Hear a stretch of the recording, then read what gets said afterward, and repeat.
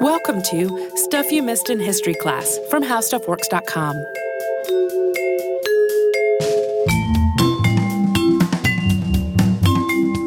Hello and welcome to the podcast. I'm Holly Fry. And I'm Tracy V. Wilson. We're going to do a quick little bit of housekeeping right out of the gate. So first of all, big excitement because we are going to Paris, France. Yes. And you, our listeners, have the opportunity to come with us. So if you would like to take the French Revolution tour that we are doing in June of this year, you can go check that out at our website, missedinhistory.com. And then at the top of the menu bar, there is a little option that says Paris trip with an exclamation point because we are excited. And that will take you through to all of the information. And you too can join us as we run around Paris and go to Versailles. And I'm going to cry a lot. So if you'd like to watch me cry, now's your shot. The other thing that we have is just in case you didn't know, or maybe you knew and forgot, we have a TeePublic store where you can get all kinds of goodies. You can get various designs related to things that have come up on the podcast on shirts and on mugs and on stickers and all kinds of other things. If you would like to check any of that out, please do that. You can also go to our website, missedinhistory.com, click on in that same menu bar, the word store, and it will take you right there, and then you can browse and explore. We recently had one related to our ballet episodes that I think is quite a cute design. I didn't do it, so I feel comfortable saying it. We also have a Lunar Beavers t-shirt, which we said we wanted years ago when we recorded the Great Moon Hoax episode.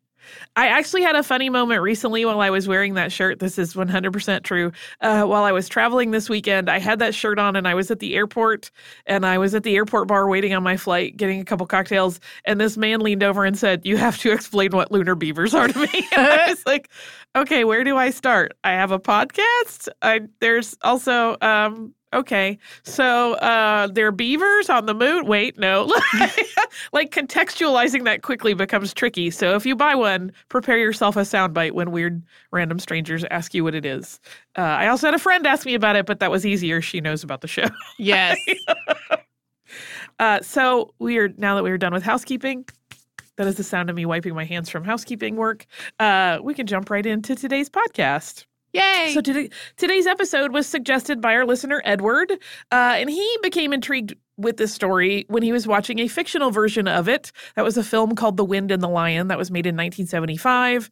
It stars Sean Connery and Candice Bergen and Brian Keith and John Huston. It is a very fun watch, but it plays with reality a little bit to make it more compelling. For example, the character played by Candice Bergen was, in fact, not a woman, but she's added in to create some potential romance. So without any embellishment or gender swapping of figures to create weird romance subplots, this story is fascinating all on its own. And it happened in Morocco in the early 20th century, but it impacted American history significantly. And it is the story of a famous kidnapping. And to begin, we will first give some background on the man for whom this whole affair is named, Ion Perdicaris. It doesn't entirely surprise me that a fictional romantic subplot was totally made up to make this into a movie because that's the kind of thing that happens. But it's one of those stories where you didn't need to do that. It was plenty full of action on its own. Yes. So, Ion Perdicaris has a surprisingly scant biography for a man who had the wealth and importance that he did. He was born in 1840. His father, Gregory Perdicaris, was Greek and was a naturalized U.S. citizen. He had married into a wealthy Southern family in South Carolina. Gregory Perdicaris taught at Harvard as a professor of Greek language and lived in Trenton, New Jersey. He made a nice fortune for himself in the gaslight industry and eventually became the U.S. consul to Greece. Ion, his son, went to Harvard, but only briefly. It appears that he enrolled in 1860, but he decided to study abroad during his sophomore year. And this, of course, coincides with the beginning of the U.S. Civil War. It is unclear what Ion's stance on the conflict was, as his parents, according to the press of the day, were split on the issue. So according to reports that circulated during the kidnapping press coverage, we're going to contextualize the kidnapping later, but these things came up. Gregory, Ion's father, supported the Union, and his mother was a Confederate supporter. So during the Civil War years, Ion was sometimes at home in Trenton, but also spent long periods of time in England and Morocco. He also worked writing articles for magazines. And by the mid-1880s, he was living primarily in Tangier, in a home that he had started building in 1877. That residence, known as Villa Idonia, was also called Place of the Nightingales, and it sits on hills overlooking the city.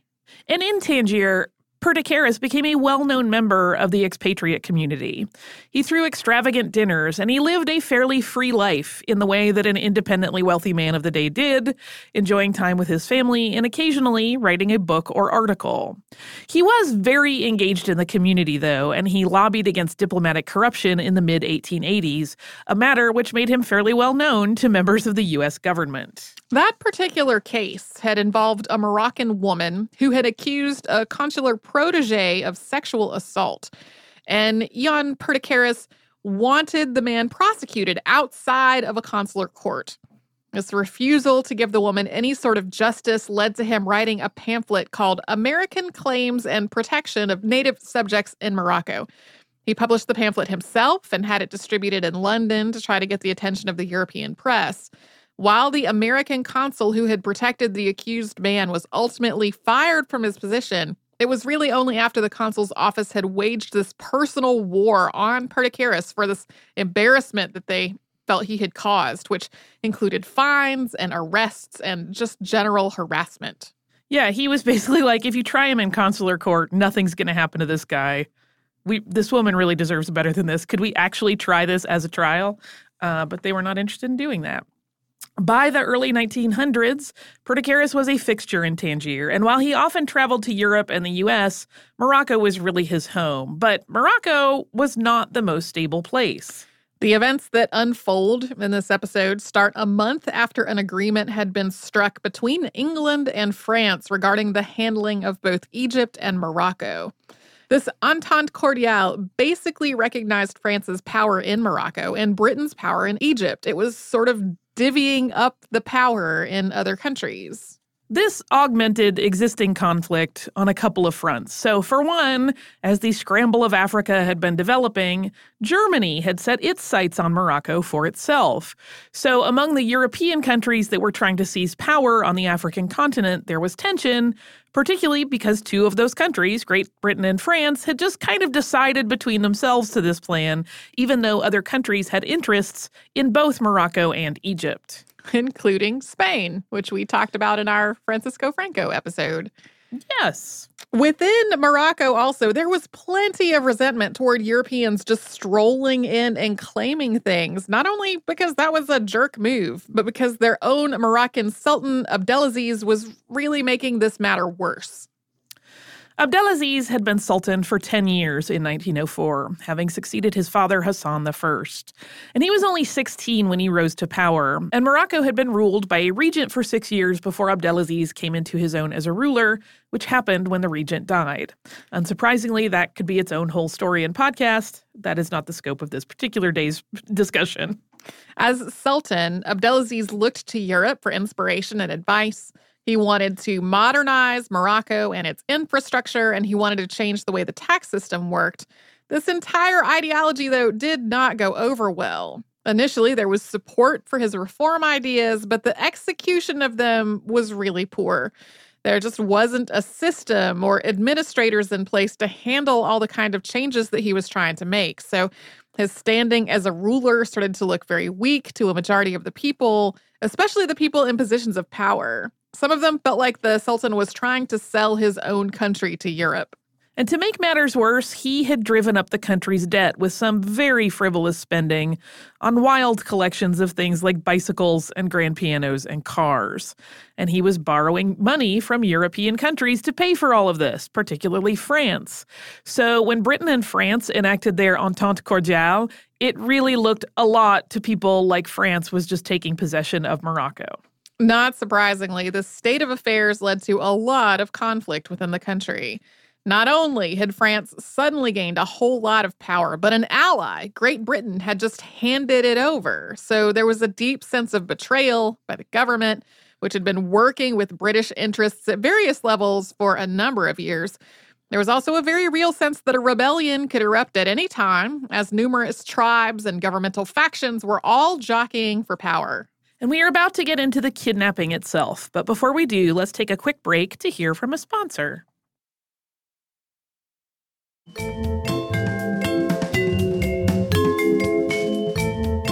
It was dinner time, May 18th, 1904, when the kidnapping took place. There were shouts heard from the kitchen, but this did not initially alarm Perdicaris too much. Two of his staff, his French chef and his German housekeeper, commonly got into a lot of loud arguments, which Perdicaris had to break up. So after hearing all of this ruckus, he got up from his dinner and he went to handle what he believed to be a minor skirmish between two staff members in the kitchen. And his family followed behind him to see just what had set this whole thing off. He did not find the housekeeper and the chef like he expected. He found men with rifles. Initially, the Perdicarises thought these men were their own hired guards, but they were not. The men cut the phone lines to the house and used their gun stocks to beat the servants. Ellen Perdicaris, who was Ion's wife, resisted these men but was knocked to the floor. And her son, Cromwell Varley, who was her son from a previous marriage, was beaten. The men were a group of brigands led by Ahmed El Razuli. And he told them so, announcing loudly, "I am Razuli, the Razuli." And this was not an unknown person. Also, I am probably butchering that name. My apologies to anyone who is horrified by it. Razuli was infamous in the area as a leader of a group of very active raiders. Razuli had been in conflict with the Sultan of Morocco, Abdelaziz, who he challenged for power in the region pretty much as soon as he determined the Sultan was weak. Razuli directed his men to saddle horses from the Perdicaris stable and to take Mr. Perdicaris and his stepson away. And with a gunshot to signal their exit, he and his men set off into the night, headed toward the Atlas Mountains, away from the main road with the men they had kidnapped. And before she was dragged away and the phone line was cut, the housekeeper had managed to get a hold of a telephone operator and ask for help. The housekeeper at the time, though, believed that the house was being robbed. She did not know at that point that a kidnapping was underway. But that telephone operator, in turn, called the United States Consul General, Samuel R. Gumer, to tell him that the home of an expatriate U.S. citizen outside of Tangier was under attack. Gumer, who had been in the middle of his own dinner, immediately went to the Place of Nightingales to investigate. He set up a guard team to cover the house and did what he could to try to reassure the members of the household who were still there. Then he sought the counsel of his British counterpart in Morocco, Sir Arthur Nicholson. They agreed that the situation in Morocco, including the issues that had arisen after Britain and France had reached their agreement about who controlled each country, had been pretty tenuous. It made sense that Razuli would make this kind of a move in the middle of all that, in essence, insulting the Sultan as weak and as unable to protect the wealthy foreign expatriates who were living in Morocco. Gumer next telegraphed the U.S. State Department to convey the seriousness of the situation and to request military assistance. And in a way, this was welcome news. We will explain why. Because at this point, U.S. President Theodore Roosevelt was serving his first term, and he was campaigning for a second term. So he took immediate and decisive action in the Perdicaris kidnapping by immediately ordering a naval squadron to Morocco. This was the entire South Atlantic Squadron. That naval squadron was headed up by Admiral French Ensign Chadwick, a West Virginia-born man who had been outspoken on the matter of naval reform in the United States after the Civil War ended. Chadwick and Roosevelt were men with similar outlooks in a lot of regards, and most importantly, the willingness to use naval force to try to achieve their objectives. The U.S. Consul Gumer received a response via telegraph that said, "Warships will be sent to Tangier as soon as possible." And that message also indicated, though, that it could take several days for them to get there. This was really not an ideal response. It was easy to think that Perdicaris might not live that long. So no matter how many ships were coming, Gumer was afraid they wouldn't make it in time to save the kidnapped men. Razuli was known to be brutal. Gumer's fears were really justified. For one thing, Razuli had kidnapped foreigners living in Morocco before. A reporter for the London Times had been taken hostage in 1903, and he was released in exchange for several of Razuli's men being released from prison. But that was an unusually good outcome. Razuli had been in a long-standing war, for example, with the local governor, and he had been known to capture the governor's men and send back their bodies in pieces. To try to avoid a similar end for Perdicaris and Varley, the next step that Guemer took, along with the British minister at Tangier, Nicholson, was to reach out to the Sultan and the government and to ask them to acquiesce to any demands that Razuli and his agents made. Guemer was genuinely afraid that any kind of delay in responding to these kidnappers would directly lead to the death of these two men. But communicating with the government and the Sultan proved to be a whole other tricky problem as well. The Moroccan foreign minister was in Tangier, but the Sultan was in Fez, almost 250 miles. That's about 400 kilometers away. And today, that's a distance easily traversed by car in just a few hours. But in 1904, that meant several days on camelback. So Guemer and Nicholson spoke first with the foreign minister, Mohamed Torres, and each man sent a member of his staff to Fez to make their case to the Sultan. Because France was so heavily involved in Morocco's affairs, the French minister was also concerned once he received word of this kidnapping. It wasn't necessarily as magnanimous as Guemer's concern, which seemed to be for the safe return of these abductees. France, on the other hand, was trying to kind of casually take control of things in Morocco and had approached their position there by keeping a pretty low profile to try to avoid stirring up trouble. Yeah, they had reached this agreement with Britain, and then they were just kind of trying to subtly get a little more ingrained in government bit by bit, and they did not want a big event that made it apparent that they were trying to throw their weight into the region. So having a member of the foreign community kidnapped created a whole pot of problems for French Minister Georges Saint-René Taillandier. And he couldn't let people get panicked, and he also didn't want to bring in the military and upset this very delicate balance that he had been trying to maintain. So he, too, asked the Moroccan government to just please give in to whatever Razuli wanted so everyone could put the whole affair behind them as quickly as possible. And he also sent his own people to negotiate directly with the kidnappers. Guemer and Nicholson even consulted Walter Harris, who was the reporter who had been captured by Razuli the year before. They wanted to see if he knew anything that might help them. But Guemer was rapidly losing hope. He wrote in his journal, quote, "I cannot conceal from myself and the department that only by extremely delicate negotiations can we hope to escape from the most terrible consequences." Yeah, by that point, he was thinking like we maybe have like single-digit chance of success of getting these men back. And one of the worst aspects was that the Sultan had already been trying to stop the activities of Razuli for literal years with no success. So even if the Sultan got on board and was willing to take action, there was every likelihood that things were still going to fall apart. 4 days after the kidnapping, Razuli's terms were relayed. What he wanted was a ransom in exchange for the return of Jan Perdicaris.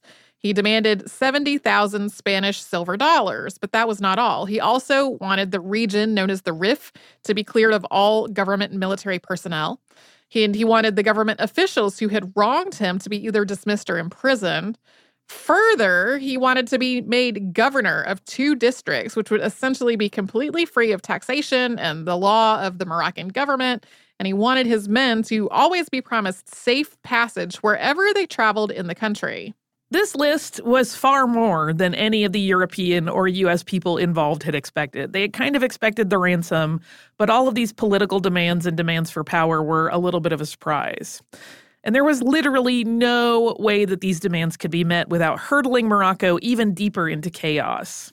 Frantic telegrams were being sent to the U.S. State Department to inquire about exactly when those promised warships might arrive. An additional demand was also sent out by Razuli. He wanted both the U.S. and the British to guarantee that Morocco would fulfill the terms.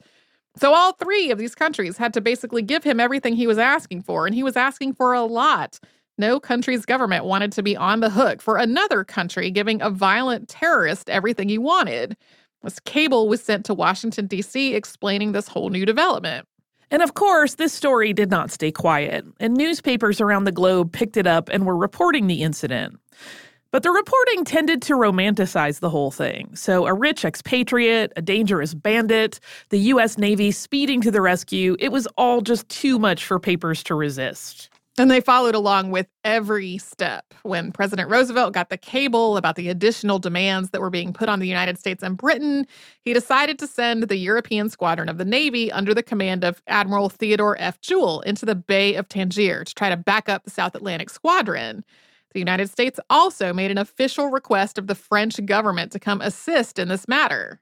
Yeah, even though the French government had been doing some things, they were acting independently from Britain and the U.S. at that point. They were trying to clean up their own mess quietly. And at this point, the U.S. was like, hey, dudes, can you please step it up here?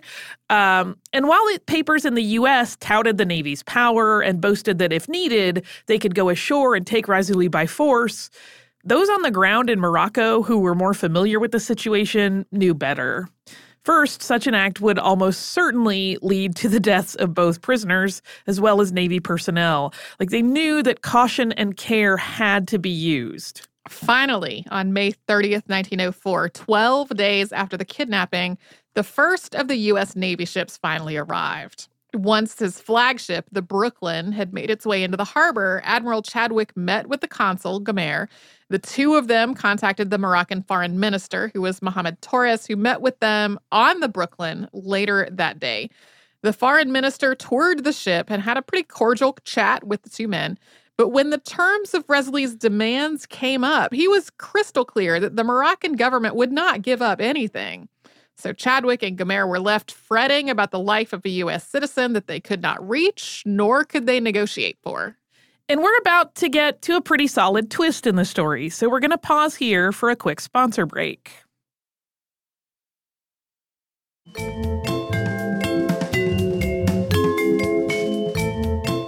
Just as things were getting very hand-wringy on the part of the U.S. officials in Tangier, the unique and surprising question arose as to whether Perdicaris was even a U.S. citizen at all. So remember when we mentioned earlier how Ion Perdicaris had left Harvard as the Civil War broke out, and then he kind of tootled around Europe with seemingly no specific direction? So on June 1st of this year that everything is going down, that's 1904, the U.S. State Department received a letter from a man in North Carolina named A.H. Slocum, who claimed that he had run into Perdicaris in Athens, Greece in 1863, and that Perdicaris was there, he said, to become a Greek citizen. Perdicaris, it seemed, had inherited property in South Carolina from his mother's family, and it would be seized by the Confederacy if he was a U.S. citizen. Slocum was very adamant as to the accuracy of his memory in the matter and this plan that they were switching his citizenship to keep his land safe. And if Perdicaris was not a U.S. citizen, this whole business surrounding his kidnapping and arrest was an entirely different mess than the one that President Roosevelt thought that he had gotten into. We should point out that there's some confusion here about whether claiming citizenship in Greece would have eradicated his U.S. citizenship or whether he would have had a dual citizenship. It was 50 years later that the Supreme Court even ruled on such a thing. When they ruled on it, it was sort of like, this is how we've usually done it, even though it's not been in the law anywhere. Right. But it did make things a little confusing and nutty for sure. Yeah, and it does seem like if his whole idea was wanting to get around his property being seized, that regardless of what he was actually doing, his intent was to not be a citizen, be a U.S. citizen, to protect his, Yeah. So after several days, during which there was silence on this whole matter from the White House, the U.S. minister resident in Athens was asked to perform a comprehensive search of the records available to see if there was any truth to this whole thing. And they did discover that on March 19th, 1862, not 1863, Ion Perdicaris had been naturalized as a Greek citizen. Despite this revelation, which was handled very discreetly, Roosevelt and Secretary of State John Hay decided to press on as things had already been planned. There were 7 U.S. naval warships at Tangier, with other countries also bringing their military aid to bear. So to go public with the news of Perdicaris' citizenship status would have destabilized more than just Morocco. Additionally, Roosevelt felt like Razuli thought that Perdicaris was a U.S. citizen, so it just made sense to leave this new information alone. Finally, on June 8th, Sultan Abdelaziz gave in. He told the Moroccan government to give Razuli whatever he wanted. France, which had been putting pressure on the Sultan to resolve this issue by meeting the ransom requests, loaned the Moroccan government 62.5 million francs a few days later. Yeah, little handshaky, back-scratchy situation there. But carrying out Abdelaziz's orders to meet Razouli's demands also proved to be difficult, and he was not going to give up the prisoners until all of those other promises were kept. So a standoff continued, with a Navy fleet parked in the waters off Tangier and Razouli up in the mountains awaiting all that he had requested. Negotiations continued in an effort to get the brigand to understand the difficulty in carrying out the specifics of his demands, but he was utterly stalwart in his position. And Razouli's refusal to budge had backed multiple governments into a corner, and he made clear that if anyone were to try to harm him, his men would kill his attackers. Things started looking up on June 19th. Consul Gomer wired a message that a release had been negotiated for the 21st, but then that deal was rescinded on the 20th. Things had reached a breaking point, and the United States, Britain, and France were all growing really frustrated with Morocco, which was promising to meet Razouli's demands, but then failing to take action to actually do it. The U.S. threatened to seize Moroccan customs if the government did not act on all of its promises. And as this whole thing was dragging on, the Republican National Convention took place in the United States from June 21st to 23rd. And Roosevelt was wildly popular, and he was certain to get the nomination, but he left nothing to chance. He had no opposition, but he still took every step to ensure that things went smoothly at the convention, and as a consequence, the convention was actually considered a rather dull affair.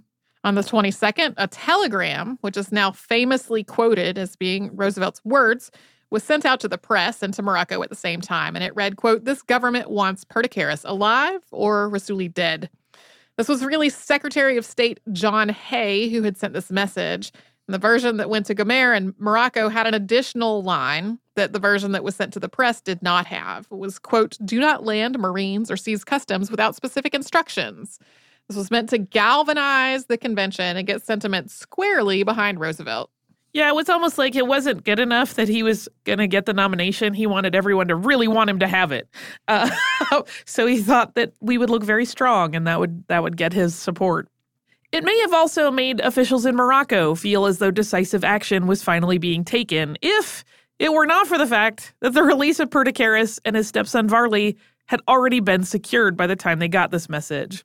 They had been traded halfway down a mountain for a bag of Spanish silver dollars. After all the dust settled, Gomer was told about Perdicaris' citizenship status, and the consul got a written confession from him. Ian made the case that because he had been born a U.S. citizen, he always felt that he was, and so he didn't seek out to reinstate his citizenship. The situation with his Greek citizenship was kept secret to try to protect Roosevelt, and it only came to light in a biography written about John Hay almost 30 years later in 1933. Ian Perdicaris moved to England soon after this incident ended, and he later wrote of Razouli that he was, quote, "one of the most interesting and kindly-hearted native gentlemen," and that he and Varley had been treated kindly throughout their capture. And he also went on to advocate for Razouli to be given control of northern Morocco. Because of his ongoing praise of the man who kidnapped him long after this whole incident was over, Perdicaris is often characterized as having had Stockholm Syndrome, although that term was not actually coined until 1973.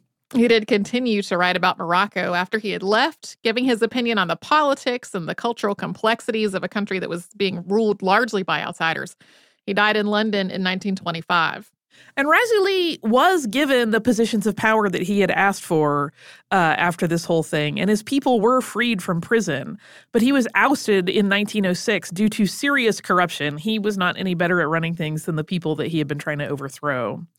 Sultan Abdelaziz was also deposed in 1907 and was replaced by his older brother. A book of letters written to Ellen Perdicaris during the time that her husband and son were hostages is in the Tangier American Legation, which is now a museum and cultural center. Yeah, they're all things that are along the general lines of, I saw the news, I am so sorry, please, what can I do for you? But she has all of these amazing letters from really notable people, so it's kind of an interesting historical record of that moment. Do you also have some listener mail to take us out? I do, and I am so excited about this particular piece of listener mail.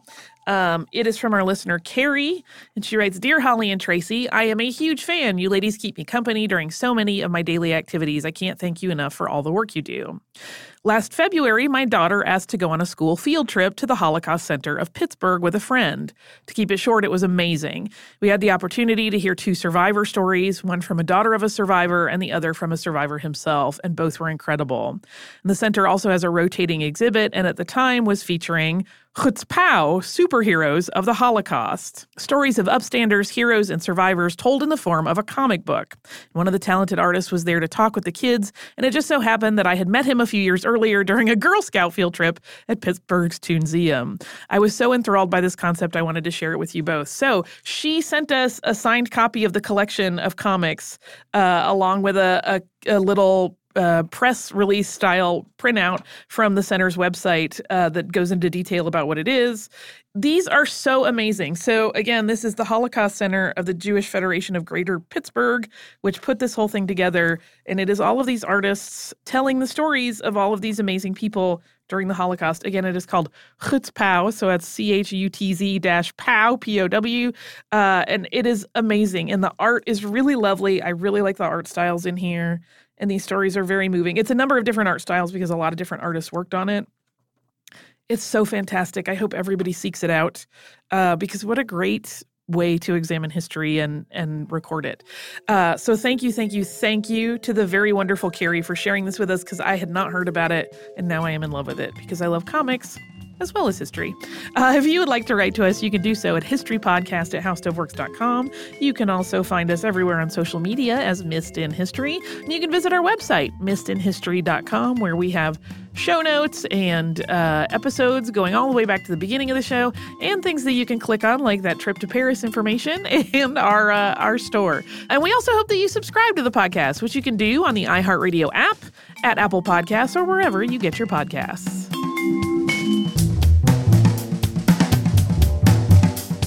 For more on this and thousands of other topics, visit howstuffworks.com.